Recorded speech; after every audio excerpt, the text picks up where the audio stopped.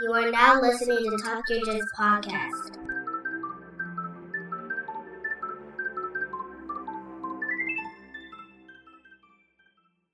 Later.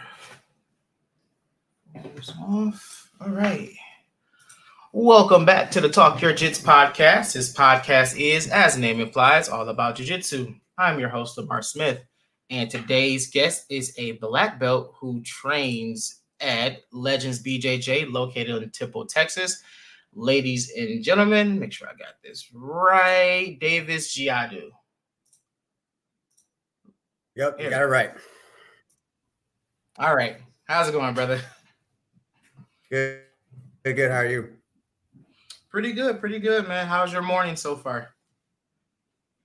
So far, so good. I got my two kids with me, so hopefully they don't interrupt the interview. But yeah, so far so good. Just finished my workout, and then been studying some jiu-jitsu stuff in preparation for tonight's training session. So. All right. Sounds good, man. Well, let's get the ball rolling. If you want to formally introduce yourself, by all means, and let's hear about your jiu-jitsu journey. Well, my name is Davis Giadoo. I just got recently promoted to black belt in July of 2023, right? This past Congratulations. recent year. Thank you. I'm originally from the Northeast in York, Pennsylvania, which is an hour south of Harrisburg, the capital of Pennsylvania. So it's kind of like near the southern portion of the Pennsylvania-Maryland border.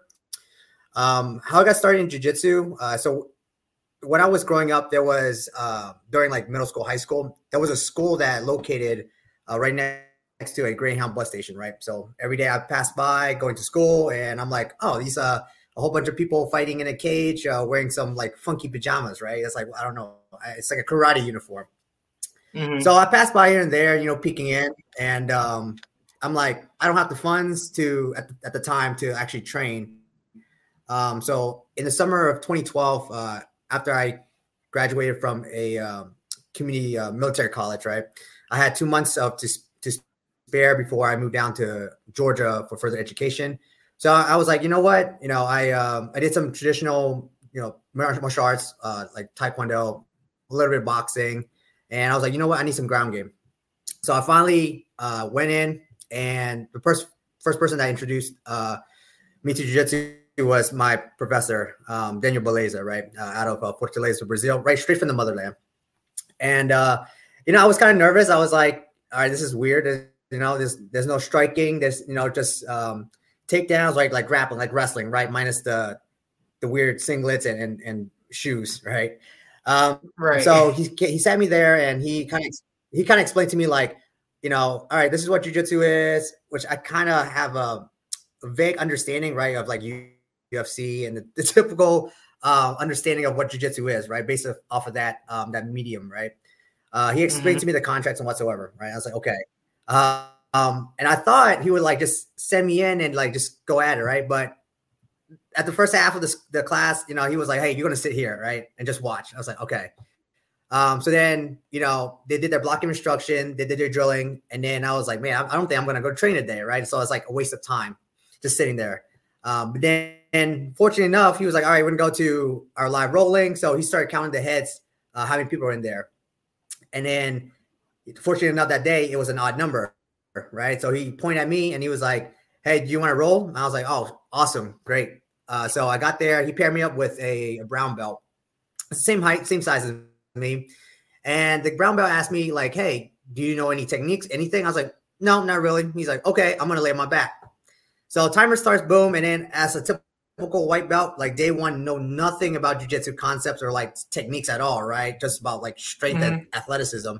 I went in, I like got him in side control. I kind of squeezed his head, right? Like a crossface underhook, right? Squeezing, doing my own like isometric workout for like 30 seconds. I gassed out, and I was like, I'm exhausted. And he looked up to me. He's like, are you done? I'm like, yeah, pretty much. He's like, all right, cool, my turn. Boom, he swept, like reversed me, pinned me, strangled me. And then at that moment, I was like, hey, I'm sold on this, So that was like my humble beginnings to introduction to jiu-jitsu. Wow. So man. So given the fact that you're a black belt now, like when you go back and think about your first time rolling, because I always do that too. Like, what do you think about? Like when you as yourself now thinking about how you were when you first stepped on the mats. Oh man, it's weird. It's like now, I wouldn't say like I comparing myself back then, I'm more mature in terms of mindset, technique, obviously, understanding of jiu-jitsu and the application of jiu-jitsu. And on top of that, also teaching jiu-jitsu, right? Spreading the knowledge and learning how to distribute that information to others, right? In terms of like from now, then to now, I'm like, there was a lot of things that I learned in terms of how, at first it's all like, I didn't know anything. And then over the years, it's like, I learned that through like more of through mistakes and failures than success, right? Because a lot of people, now you hear like, like, hey, Gordon Ryan, right? He's like undefeatable, right? He's like 50 plus and 0, right? And in terms of like his winning streak. But people don't talk about like, yeah, he gets his ass whooped like all the time in training, right? And like it's those moments of where there's trials and tribulation that matters the most, right? A lot of people don't talk about that because it's like they try to protect their ego, right? And then the cliche saying of in jiu-jitsu is like, hey, leave your ego at the door. So in a way, it kind of that's one key takeaway I kind of learned over the years is like how to manage the ego, right? And then what I usually say is like at first, I'm going down rabbit trail here, but like at first, as a white belt, it's like, oh, leave your ego at the door. So, I mean, like whatever the leader or the teacher or coach would say, like, hey, that's like his word is gospel, right? In a way. But over time, through my own experience, I kind of realized like you do need some ego, right? To bring to the mats as you're rolling, as you're training. But I would kind of call it like, I kind of termed it as disciplined ego, right? So instead of having your ego take control of you, right? You have take control of that ego of like, hey, I need the willingness to kind of go in and like not be a dead fish, so to speak, or like somebody that when somebody rolls with, they're not gonna like beat me, right? I'm not gonna concede positions. I'm not gonna accept, a takedown from somebody, right? I'm gonna make them work for it, right? And I'm gonna make myself work hard to like not be in those positions and like kind of fight for it, fight positions, right? And that kind of helps me out due to the fact like over the years, kind of like through competitions and mindset that it kind of helped me out, So yeah, I like that concept of what you said about Gordon Ryan. Yeah, the fact that he's like undefeated in tournaments, but yeah, no one ever realized how many losses he took to get that good. So yeah, so having your ego in check is definitely a piece of advice I give everybody. Like egos are checked as soon as you walk in the door. Because that's the only way I feel like you would be able to like grasp and learn jiu-jitsu is understand that the possibilities that you will be the weakest link sometimes on the mat. Sometimes you have your days where you are the strongest. You just have to be able to learn and understand that and buy into what jiu-jitsu really means. Yeah, for sure. I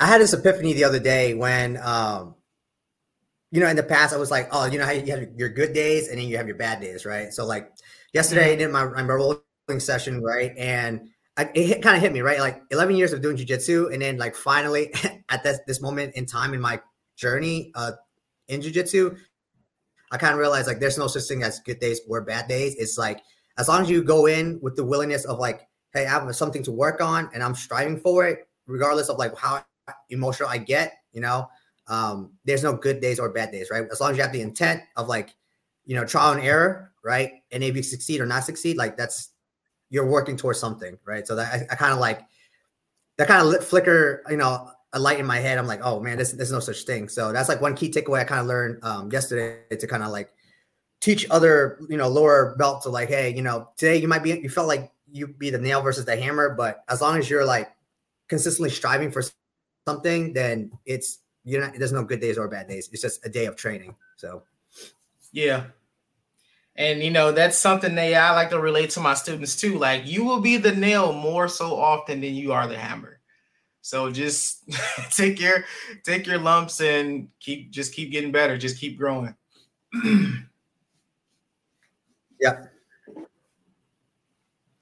All right. So yeah, so you've been doing this for like 11 years. So I've only been doing this for 6. But what are some of the things that you've noticed change in like the aspect of jiu-jitsu from the time you started until like now? So I would say just 2 things, right? It's like the meta, right? The most effective techniques available at the time, and the pedagogy, like the way of teaching and conveying information, right? So to start off, like the meta, right? Like when I remember when I started this back in the summer of 2012, it was like berimbolos, right? That was like the thing, right? For like short stature people like myself, right? That was like the thing. And then we started progressing forward a little bit, and in more of the gi aspect, it was like warm guard, right? With Keenan Cornelius with his little lapel, wizardry. And then it went from that and then into the leg locks, right? Which was like where I kind of exploded in my own personal journey through jiu-jitsu in terms of leg locks and in the no-gi setting.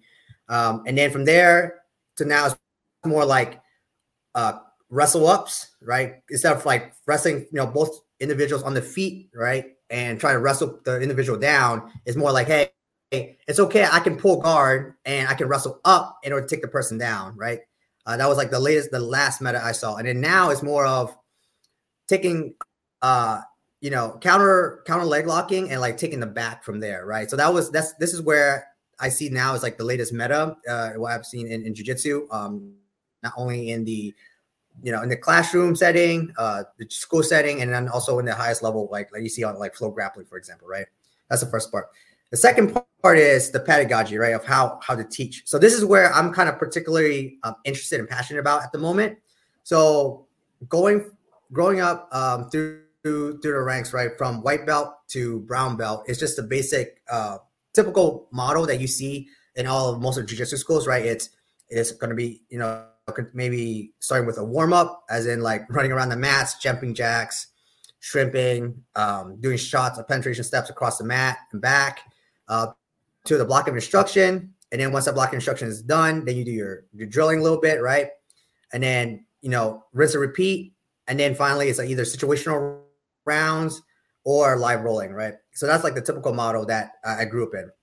And then now, through my own research, now it's more like there are other methods of teaching, whether it's the reverse classroom model, where it's like instead of an instructor teaching like one thing and then everybody will just copy and drill that specific movement or technique or concepts, it's more like, okay, so for homework or assignments, each individual research on their own time and then bring in the next day or next time they train, we gather around and we'll talk about like, this person is trying to work on, like, for example, like reverse delahiva, right? Or this one person is trying to work on taking the back, and then they'll work from there. That methodology I don't use at all. I don't favor it.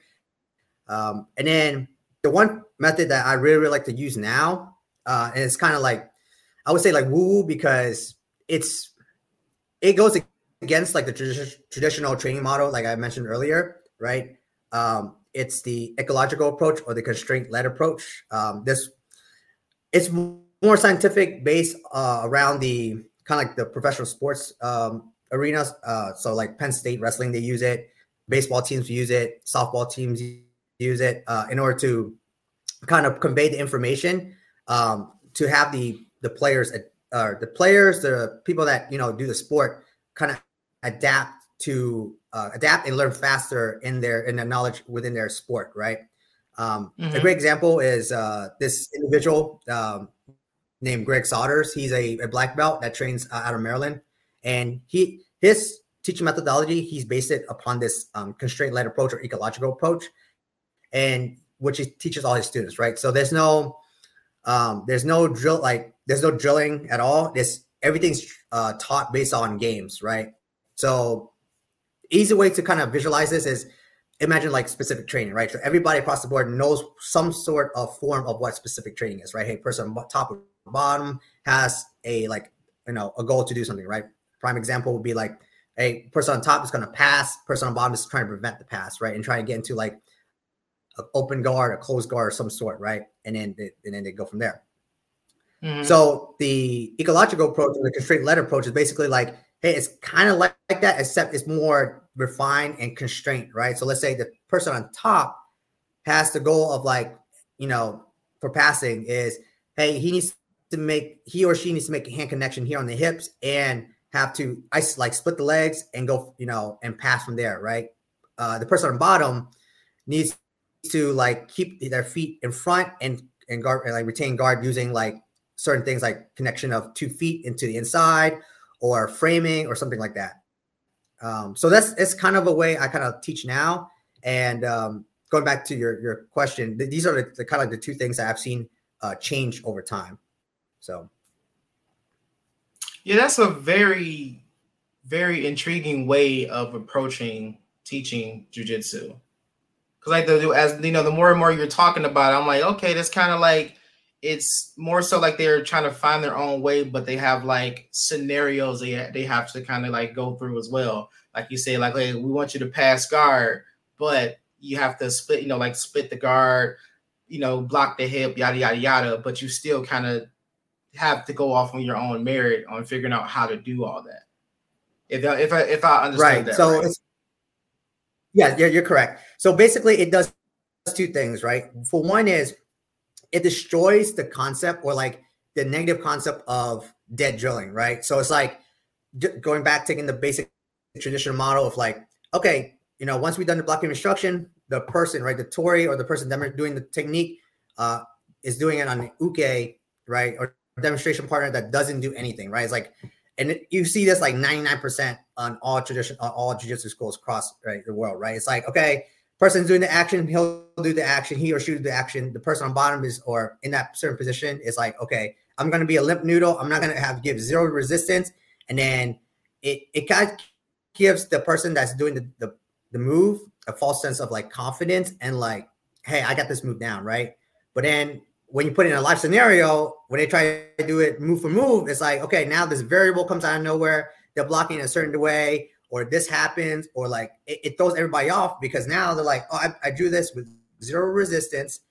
The variables are coming out of nowhere. And then now they're not, like their body is not adapted to adjusting, right? Being adaptive. So that's number one. Number two is that, going to my second point is, with the constraint-led approach or the ecological approach, it allows the person drilling or doing the movements be adaptive, right? So in the case where they don't do the move or the technique, like, move for move, at least they know how to kind of adapt on the fly, right? Kind of grasp those concepts and then go from there, right?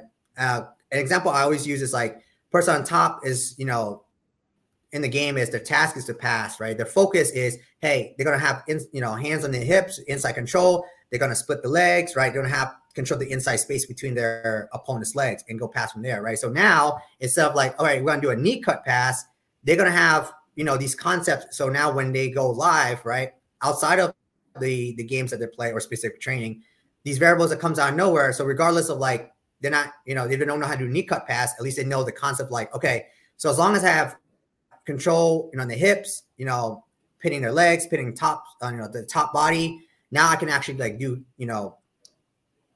the passes, right? Any type of pass, as long as they have those type of concepts in mind, and it allows them to be adaptive.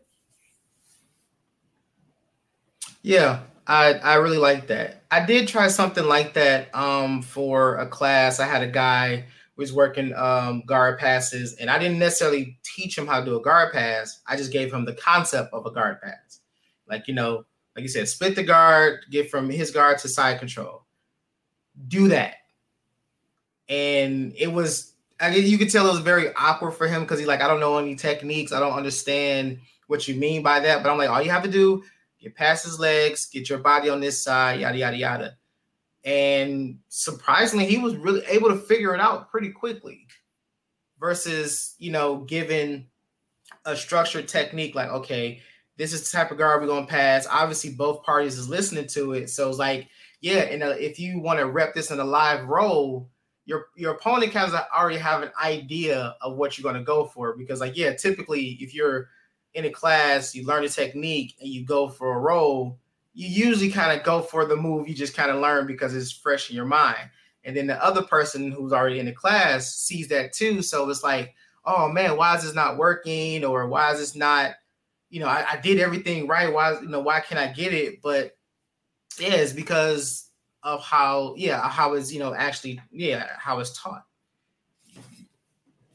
Right. So that kind of for me, seeing also the evolution as well, going back to the question of like the things I've seen going from white belt to now, right?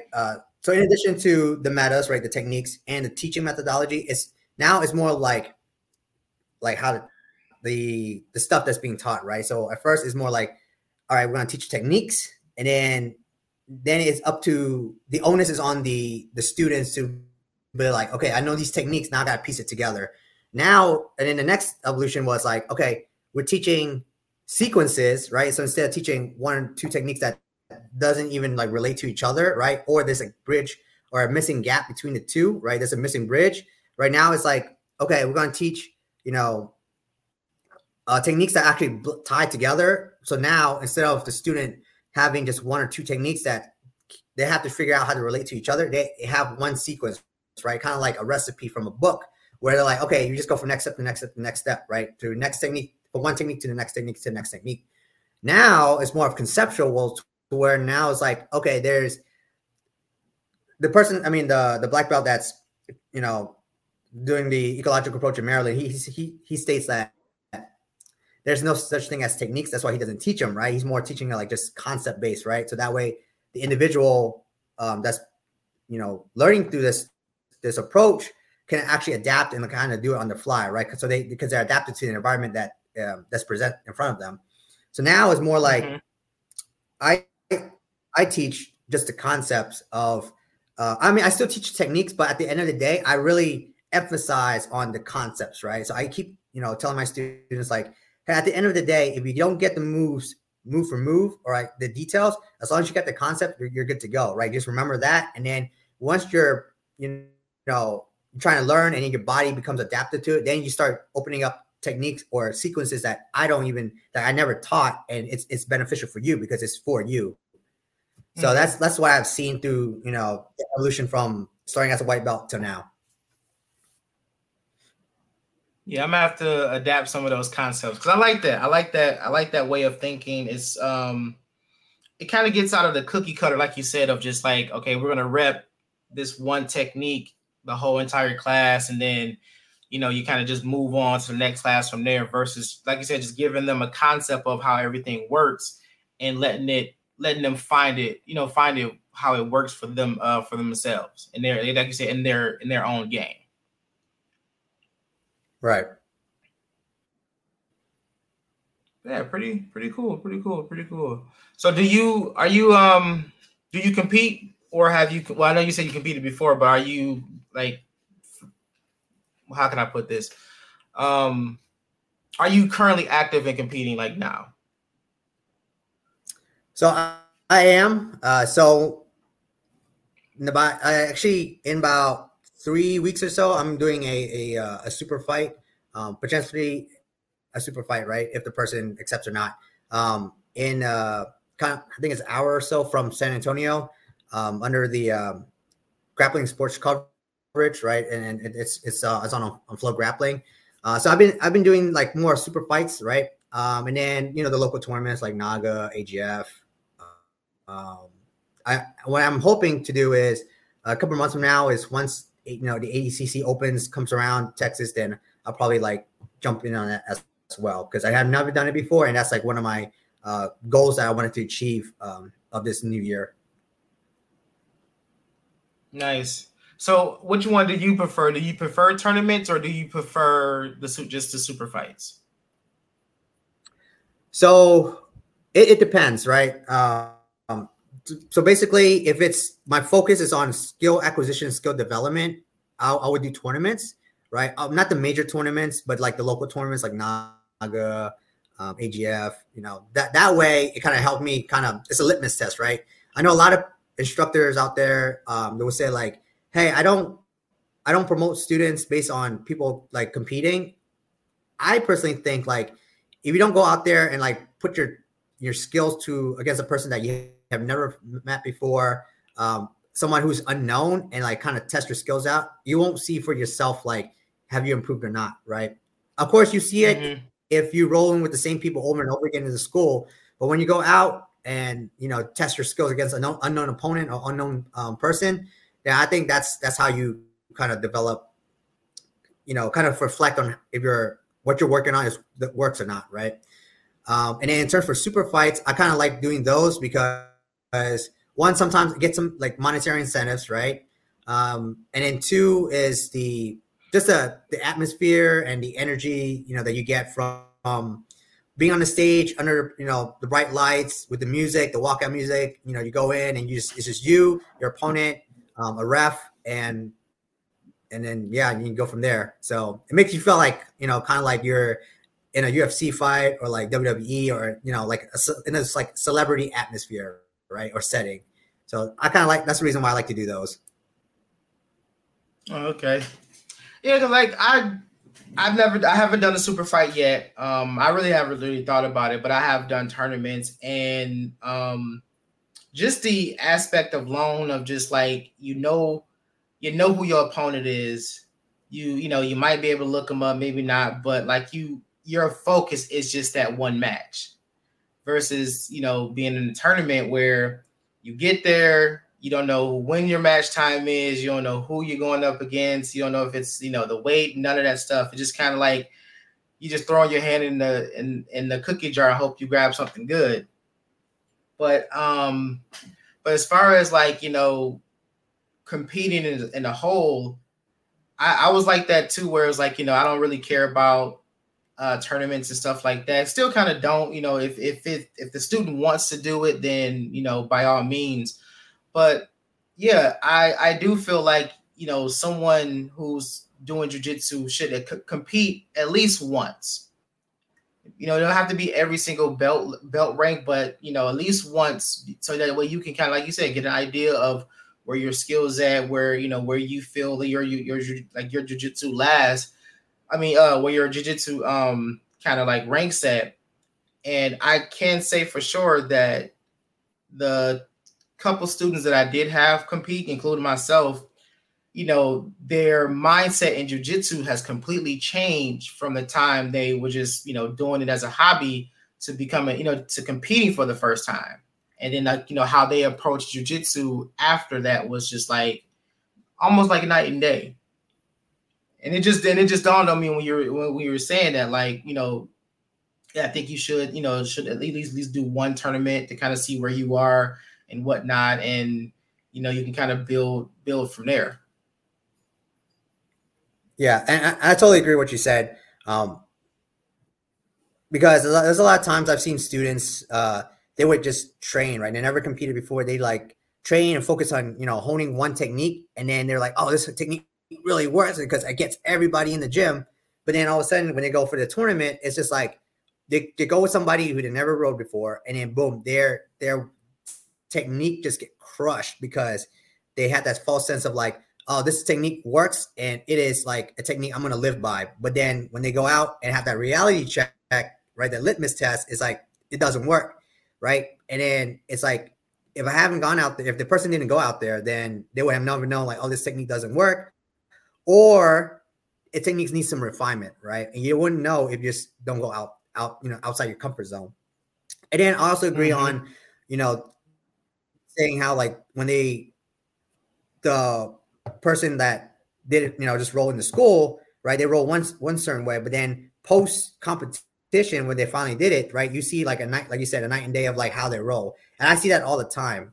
So the school I train at is a competition based school, and we have a lot of competitors, so it's we see night and day of like when the first person that they're doing a trial class or in a couple months doing jiu-jitsu and haven't done a tournament, right, they kind of roll like a certain way, right? But then when they go with a competitor like myself or my other people that compete, man, it's like we just crush, right? We just like crush them, not because we're like being assholes, but that's the way we roll, right? Because we're like veteran of the sport, right? It's like we're battle tested, battle hardened, battle tested, right? I would say that compared to somebody who's green and just like, oh, I just roll against these people like, oh, he's my friend or she's my friend. Against somebody who's instead of like, I'm gonna try to rip your limb off or your head off, you know what I mean?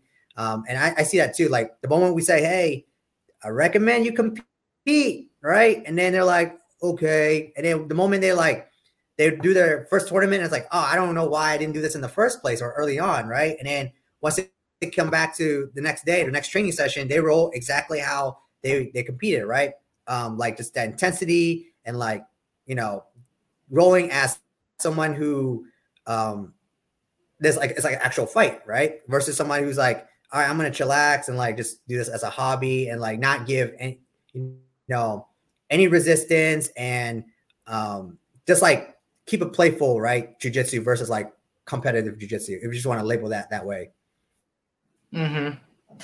Yeah. And while you were talking, I was thinking about one of our students. He just got his purple belt last week, right before the holiday. And I remember he was like, I won't do tournaments. I don't care for them. But he went out there and did one. And the whole time that he was, that was leading up to the tournament, he was like, yeah, man, I've been studying this. I've been doing this. I want to try this and, whatnot. And, if he just coming up with all these different scenarios and how things will, how he would try to, how things will play out and stuff like that. And it's like, damn, that's really such an improvement that you don't even realize, because you'll usually come to class, you talk to everybody, work the whatever the lesson plan is, and then you leave or whatever. But leading up to it and even up to now, like he's taking more notes. He's like, asking more questions. He like I said, he came up with his game plan that he wanted to work for his tournament. And right after the tournament, boom, we watched the tape. Like, we watched his matches and it was like, okay, this is what we need to work on, blah, blah, blah, blah, blah. And like I said, great improvements since he did that. Yeah, for sure. And also like the aspect of like doing a tournament, okay, competition wise, it not only everybody thinks of like, all right, just show up and then go from there, right? Like the physical aspect, but there's also, the mental aspect, right? And also the tournament preparation as well, in terms of like, hey, if you want to go to a certain weight class, but you're like a pound or two off or like 5 pounds off, right? It's like you have to manage your weight. And there's these little aspects of like certain like little disciplines that you need to, enforce in order to compete, right? So it using the competition or a tournament as a platform to kind of focus on honing or developing a better areas of your life as well, so whether it's meal planning, strength and conditioning, watching tape, visualization, meditations, all that stuff, it comes out of like the preparation or the willingness to do a tournament or a competition. Yeah, definitely. Because it's a whole different a whole different atmosphere, a whole different beast, because you're so used to rolling with this, the 7 to 10 guys that you roll with on a daily, to you're in a foreign land, everyone's watching you, nothing about who you about to roll with. And yeah, like you said, that lead up to it, like, if you're serious about it, that your meal prep and the way you train, the way you handle yourself leading up to it, because for a fact that that other person is not just sitting around doing nothing. He's going after it, he's getting ready, and you like, okay, well, I know for a fact if my opponent is preparing, I need to prepare too. So like you said, watching tape, watching techniques, getting your mind, getting yourself mentally together, as well as getting more physically together, versus then you just, showing up to the gym, blah, blah, blah. Like, yeah, you're watching what you eat. You're staying a little bit later in the gym. So it's a lot of stuff that goes on to it than just, hey, sign up, show up, and just roll. Yeah. And that's cool. So, So Legion, this is the school that you've been with since you started jiu-jitsu? No, so like I mentioned earlier, so I started in Pennsylvania, right? With a team Right. called, Okay. Yeah. SAS team. Okay. And then from there, since being in the military, right, I had to go like from place to place, right, based on like my job at the time. So Pennsylvania, and then went down to Georgia for college, and then from then I was with Gracie Baja for a long time. So from Georgia, like North Georgia, to where I went for college, right, and then from there I went from North Georgia down to further south to another, Gracie Baja school. And then I trained there for a little bit. And then I got orders from Georgia to go to Colorado. So when I went to Colorado, trained there for a little bit. And then I got orders to come back to Georgia. So I went to train in the same location I was previously. And then finally from there, I got orders to come to Texas. And that's where I started training at Legends. So. Okay. So what rank was you about when you got to Legends? So I was a brown belt. So I was a newly promoted brown belt. And then yeah. And it's kind of funny. It's my previous professor, he promoted me. So I was like a 3-stripe purple belt, and I was expecting the day that I got promoted just to get a stripe, right? Because obviously you're not gonna, like, unless it's like special occasions or certain circumstances, then obviously you're gonna skip stripes or skip a belt or whatever. But he promoted me to brown belt, and he told me afterwards the reason why he promoted me was he was afraid that if I go anywhere else under the assumption of the previous, my new coach or professor would be like, oh, you had this belt and these stripes from somebody else, but you're not with me, so I'm gonna remove all your stripes and you guys start over again, right, at that specific belt. So because of that fear, he was like, hey, I think I'm gonna give you your brown belt, not because of the fear, but like you actually earn it, right? But that was kind of like the starting point of like, okay, he's afraid that all that hard work that I have done will just go up for nothing because some new place I'm in or some new guy that he don't even know me. So yeah, that's kind of like that's always been a fear of mine. Because I've been training at the same school since I started jiu-jitsu, but just the idea of going somewhere else and knowing the fact, knowing that you're skilled, knowing you're capable, what you're capable of, but you have to convince that new school.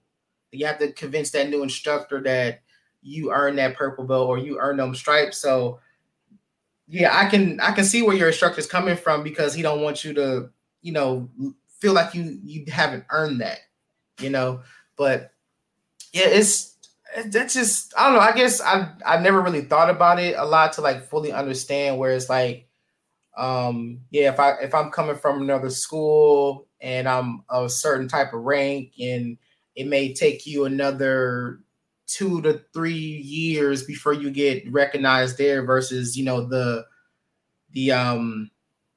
route that you was on at your own school. But I guess because they're more familiar with you than whatnot. But yeah, that's always been like a grave fear of mine, of going to another school and having to wait so long to get recognized for the skill that I've already obtained where I was at. Right. Yeah, it's funny because as a black belt, I kind of realized over time, like, from a white belt, blue, purple, brown, I'm like, I'm gonna get my next belt. I'm gonna get my next belt, right? We're like all chasing this materialistic thing, right? This coveted piece of fabric that covers, our waist. And then now as a black belt, I think like, hey, the belts don't even freaking matter, right? Mm-hmm. I know a lot of people be like, hey, you're a black belt. You can say that because you achieved your coveted black belt, blah, blah, blah, right? But I'm like, no, like, listen, right? So prime example, right? And I say this so many times when people are like, oh, you can say that because you're a black belt, but I'm just a white belt. I want a blue belt, blah, blah, blah. But I'm like, no, it doesn't matter. The belt doesn't matter. It's a skill set that you have, right? So I can't remember which Gracie said it, but it's like, the whole purpose of a belt is to cover 2 inches of your ass, right? It's like, it doesn't matter when you get into an altercation in the street. The belts don't even matter, right? It's like, it's the skill set you have on hand right then and there that matter. Yeah, that was Chris Hodder. Chris Hodder said that. Yeah. Yeah. And another good example, like that person from my personal experience is, so we have at Legends, right? We have this phenom, right? His name is Hunter. He's been doing this for 2 years, and he recently got promoted to purple belt, right? He's like, 20 years old, and he like kills everybody, right? He like even beats me up, right? And he's amazing, right? And just because he's not, he doesn't have a black belt or whatever, right? He's like, he has the skill set to beat black belts, and that I always tell people that personal experience of mine, that little vignette of mine, to show like, hey, it doesn't matter the belts, right? The belts, like you can be a white belt, but as long as you have the skill set and the understanding and the maturity and just train and to acquire that quality of skills as a black belt, man, you go to roll with a black belt, and one day you might just beat them. You know what I mean? Like at a faster rate versus like waiting 10 years. And then be a black belt going against a black belt, right? So it kind of goes back to like the methodology of teaching as well. So that's what we see a lot at my school. It's like we see blue belts that go to other schools and like just beating up purple belts and sometimes brown belts, because it's the quality of training and of knowledge and the conveyance of those information to those students, right? And how they kind of use it to their, within their capabilities in order to roll with other people, right? And we see across the board, like all this during this past holidays, like we have people that usually trains on a regular at our school will, go to their hometown or back to their home state or whatever. And they say like, hey, there's nothing, it's so special about our school that when they go back to roll with people they rolled with before, it's just like with people that they actually were unstruggling with, trying to tap or to submit. Now they just breeze them through like nothing, and it goes back to, the quality of your training, the conveyance of the information, and who's teaching it and how they're teaching it to make them better. Right. Kind of like a long-winded answer, but yeah. No, I got you. But that's a philosophy that I try to distill into anybody I talk to when it comes to jiu-jitsu. Don't chase colors, don't chase stripes. Just trust in the process, because if everyone starts that way. Everyone starts like you started something new, and you're seeing people around you getting stripes and promotions, and you want to feel that like, man, I can't wait till I get my blue belt or whatever. And I have to admit I was like that too at first, but I think once I got to like maybe like mid blue, I kind of didn't care anymore. It was kind of like I love this martial art. I'm loving what it's done for me physically, mentally, emotionally, and stuff like that. So it's like, the colors will change eventually, and that's all comes with time. But we had a conversation with a fellow student. Well, I guess he was a training partner student or whatever, and he was saying like, hey, realistically, when do you think I should be testing for my brown belt? And we were being honest with him, and we were just saying like, dude, it won't be no time soon, because you haven't been training. Just because you've been at a certain rank for 3-4 years doesn't automatically signify that you deserve the next rank. Like, are you showing up to class? Are you paying attention? Are you showing up? Are you learning and teaching from the underbelts? Like, what are your mat etiquette? Like, there's a lot of this stuff plays into factor then versus just saying, yeah, I've been this belt for X amount of years, so I deserve the next one. And I guess the example that I gave him was like, that's like you getting a job, not going to work, but you still expect to get paid every Friday. It doesn't work that way. You have to put the work and time in to get what you say you feel like you deserve. But I guess that wasn't the answer that he wanted to hear, but it's the truth. It's the truth. Right. Sorry, you mentioned test that individual said testing for your belts. So do your school kind of do that route? Yep. Okay. Have you seen, not kind of going off a rabbit trail here, but have you seen like Roy Dean and his testing and all that on YouTube and whatnot? No, I haven't. Yeah.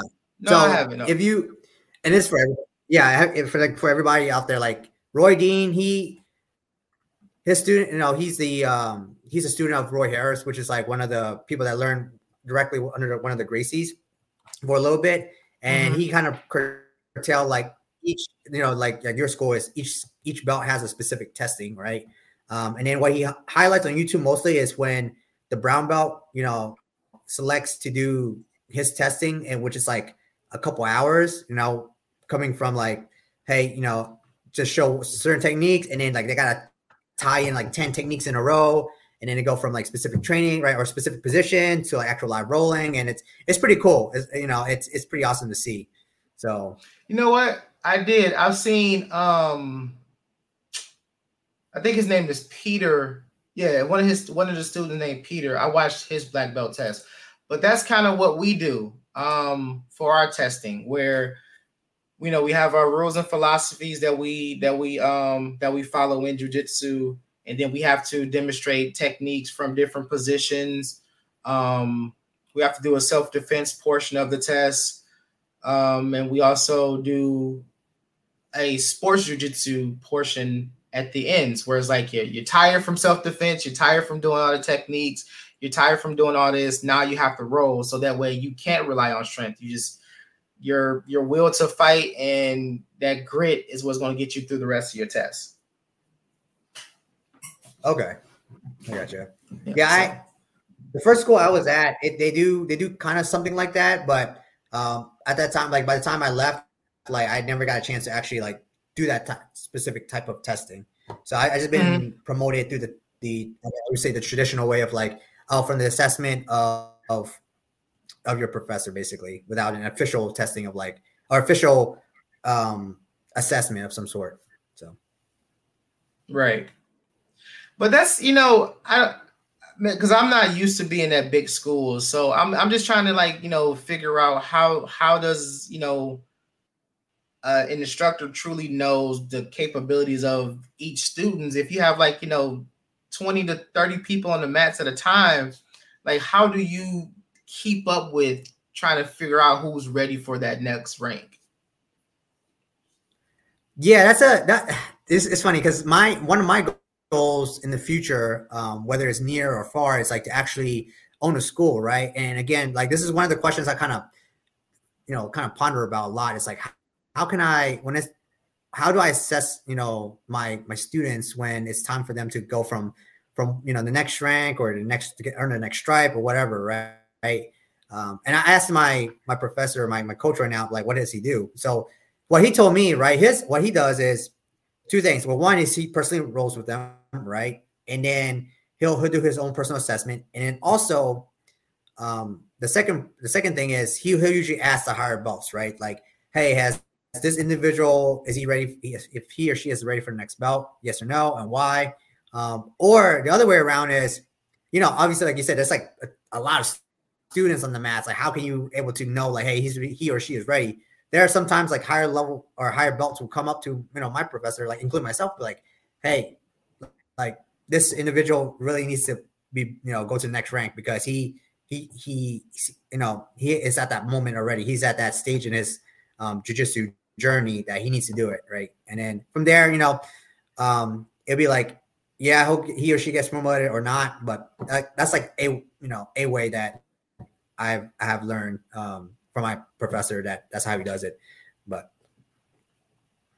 yeah, I mean, I kind of got the general idea of just thinking about that, like you're obviously an instructor, but you also have upper rank students that you kind of like depend on as as your seconds to kind of like help with the class. But yeah, it's like, to me, I feel like it would just get very confusing sometimes, or like you'll just get so lost in it where it's like you got 40 people on this mats and you're trying to remember not only their names but skill set and what this person needs to work on and all the other stuff. Like I'm comfortable with maybe having like 10 to 12 students, this because that's what I'm used to at my school, but just having like that large school and trying to like figure out where everyone's at, that can be so daunting what it sounds like.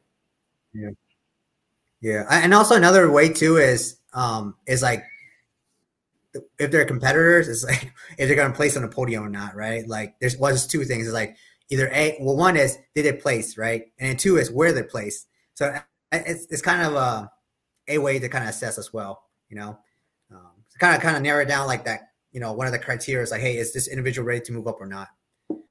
So. Gotcha. So many ways.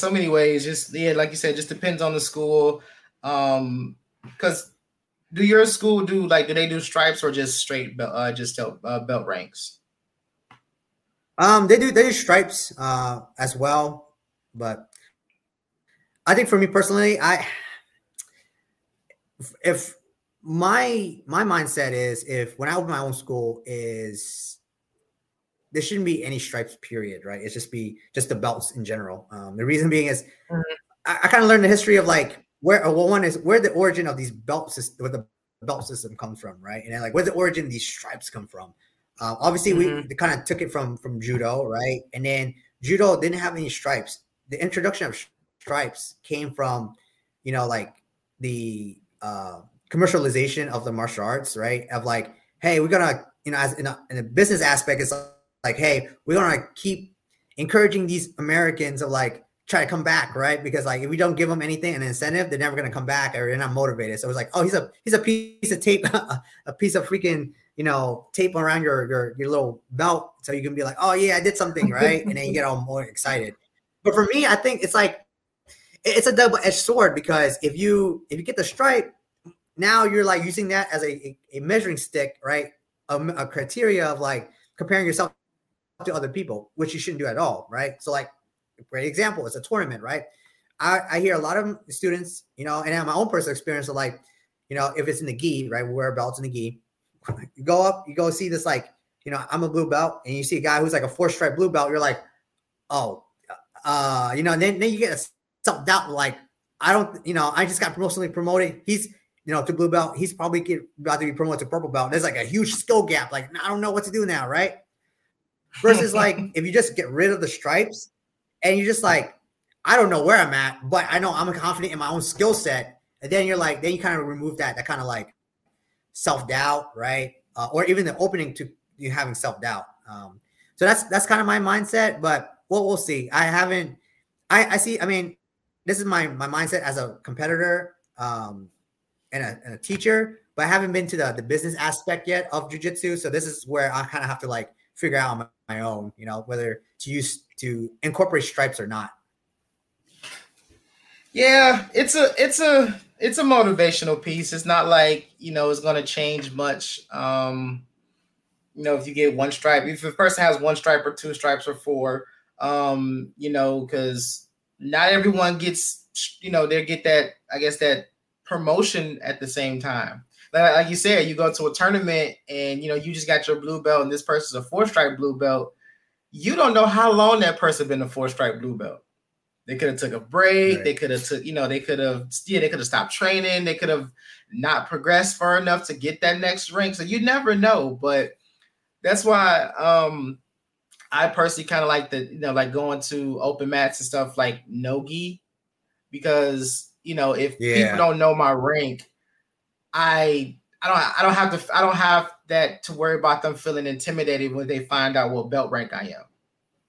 Because if I show up in a colorful rash guard, you don't know if I'm a blue, purple, brown, black belt, and I don't know what you are. So I'm just gonna go by your, but off your skill set. Like if you, if we're going, and then if I notice some stuff that you're not doing, I can kind of assess like, okay, he may be a lower rank. But if he's doing some like very calculated stuff, I'm like, okay, he might be mid to high rank and so on and so forth. But yeah, it's just like someone sees that belt and it's like, uh-oh, I'm brother with a black belt. Like, don't think that, Don't look at it like that. Yeah, you're rolling with a jiu-jitsu practitioner just like how you are a jiu-jitsu practitioner. Think of it that way and have fun. And then also like with the stripes, it's also like if you go to some of the schools where they count your attendance, not the quality of your training, but how many times you've been at training, right? Yeah. It's like, okay, you've been at, and it's like blah, blah, blah, blah, and it's like boom, 4 stripes all of a sudden, right? But then you have this guy who's, let's say a recently promoted blue belt, just grinding it day in and day out, right? And it's like, okay, he's not getting his stripes, but then we go in a tournament, he's just mauling this dude who supposedly has better skills because of the appearance of having 4 stripes, right? Right. So yeah, like I really enjoy like I kind of had this epiphany a while back of like, no matter it's kind of it sounds kind of rough, but no matter if it was a white belt or a black belt, like, or beginner, I wouldn't say white or black belt, let's say if it was a beginner or even, a freaking world champion, I roll the same way with everybody, right? And I'll bet if it's a male or female, I'm not going to go like using all strength against a female, but I still like roll as though my mindset as I roll as though it's a world champion, no matter what. Because, if you have that false mindset of like, oh, this guy looks, he's skinny, right? And it's like, oh, he looks like he have never done jiu-jitsu a day in his life. Yeah, that false assumption of like, oh, he's probably the freaking free trials class guy.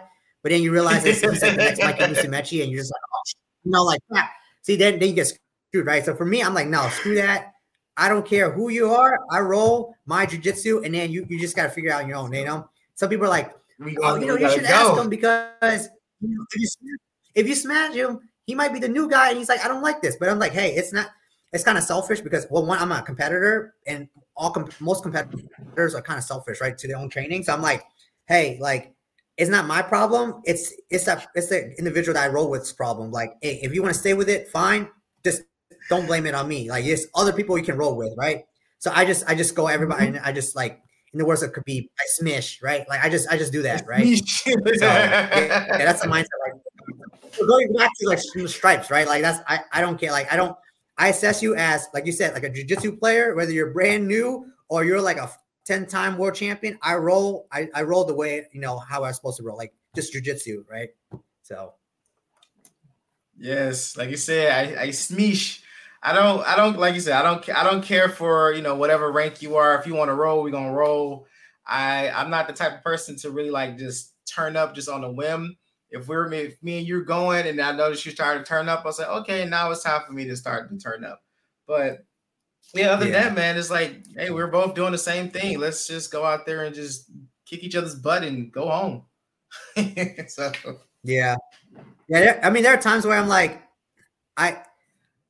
I kind of see like if I'm working on something, right? And then if this new guy is like trying to turn up the heat and he just like throws a reap in or some sort out of nowhere or trying to heel hook me, right? And it's like, okay, now you want to play. Like, oh, now you're going to be really serious, Then I'm like, okay, now we're going to turn up the actual heat, you know what I mean? So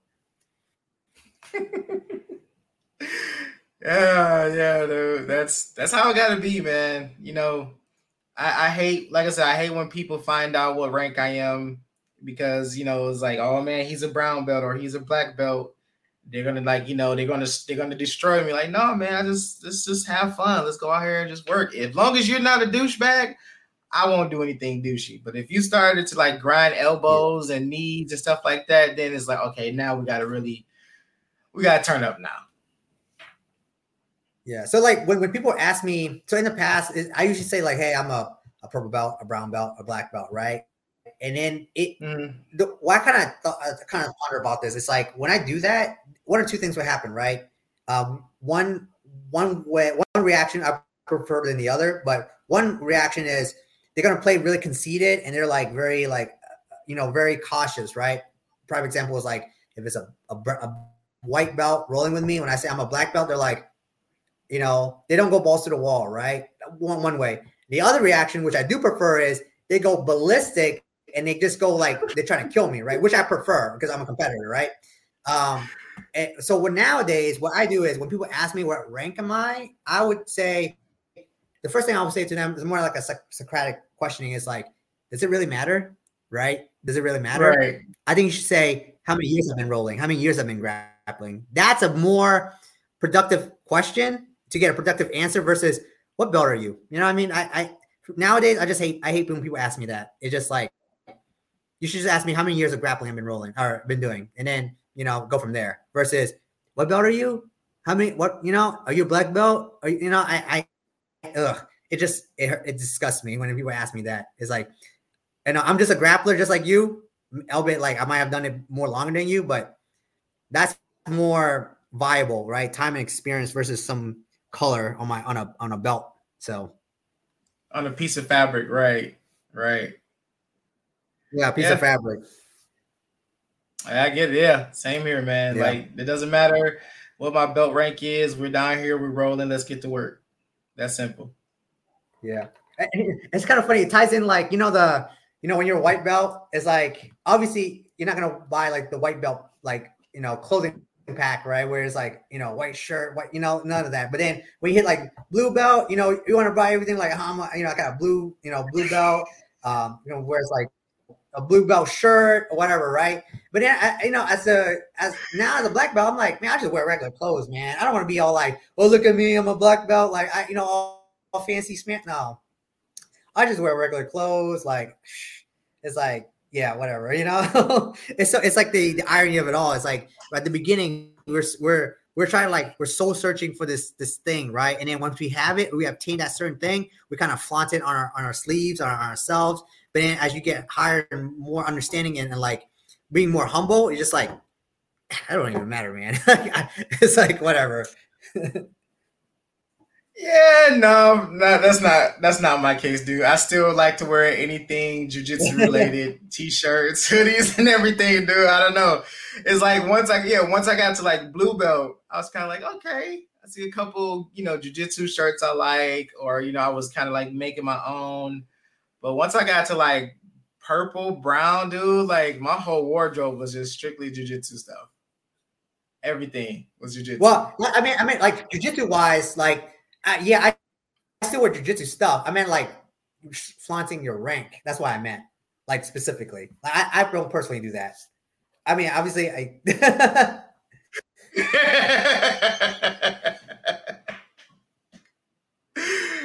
So yeah.